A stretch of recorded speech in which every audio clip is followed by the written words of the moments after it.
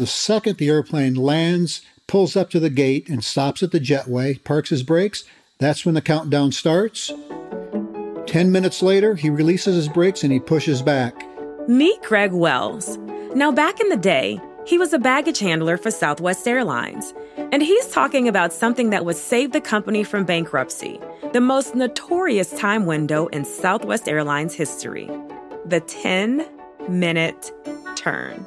In that 10-minute time period, we would park the aircraft, we'd unload customers, we'd reboard customers, we would refuel the aircraft, we would provision the aircraft, we'd take all the luggage off, put all the luggage on, we would tidy the aircraft during the deplaning process. But when that jetway starts to pull back from the aircraft, that means the last person is boarded. If you still got 10 bags to load, you're going to start hustling because it's time for that thing to start pushing back. Getting a plane back in the air in 10 minutes is not easy, but Southwest didn't really have a choice. And they pulled it off because employees like Greg gave these turns everything they had.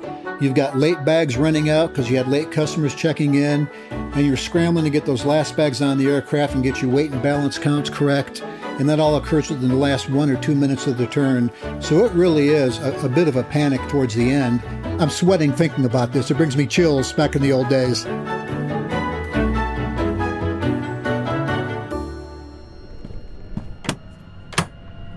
Ladies and gentlemen, if I can interrupt your thoughts for a moment, welcome aboard Southwest Airlines. We'll be departing here shortly. Hi, everyone. I'm Quinny Jenkins, a manager in community outreach for Southwest Airlines. And I'm Lucas Hirschberger. I'm an in-flight supervisor for Southwest Airlines. Welcome to Is This Seat Open?, a series funded by Southwest Airlines and produced by LA Times Studios and At Will Media. Each episode, we'll be taking advantage of Southwest's open seating policy and sitting next to someone with a fun and fantastic story about the airline's 50 years of flying. Today, we're grabbing a seat next to Greg Wells, Southwest retired Executive Vice President of Daily Operations. He's going to tell us about the 10 minutes that changed the airline's future. So buckle up and enjoy the ride. We'd like to thank you very much for joining us. Welcome aboard. My name is Greg Wells, and I was with the company for 40 years this past February. I started off in Houston Airport in 1981 as a baggage handler. And back then, the hardest part of my job was actually the physical part of being in the belly of an aircraft and stacking luggage as fast as possible and getting out in time to get it done in 10 minutes. In the early 70s, Southwest Airlines was a company that was fighting for its survival. So we started service in 1971.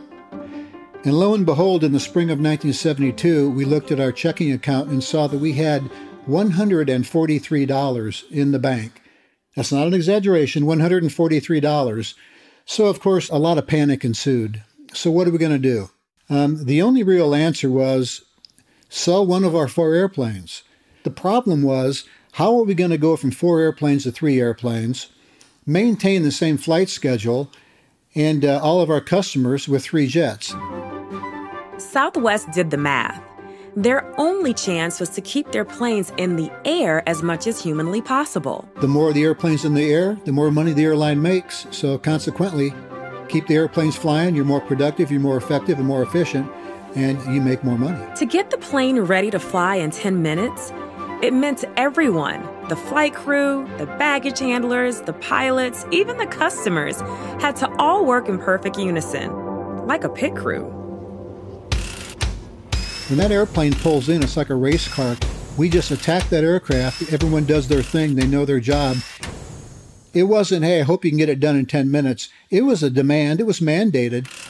And once we boarded that last customer, once they stepped through that airplane door, we would swing that door shut behind them. And the second that door swung shut, we would start rolling the aircraft back with people standing in the cabin. Safety's number one. But after that, it's an on-time departure that's safely done with good customer service. And we actually mastered that, and that truly was the way the airline survived.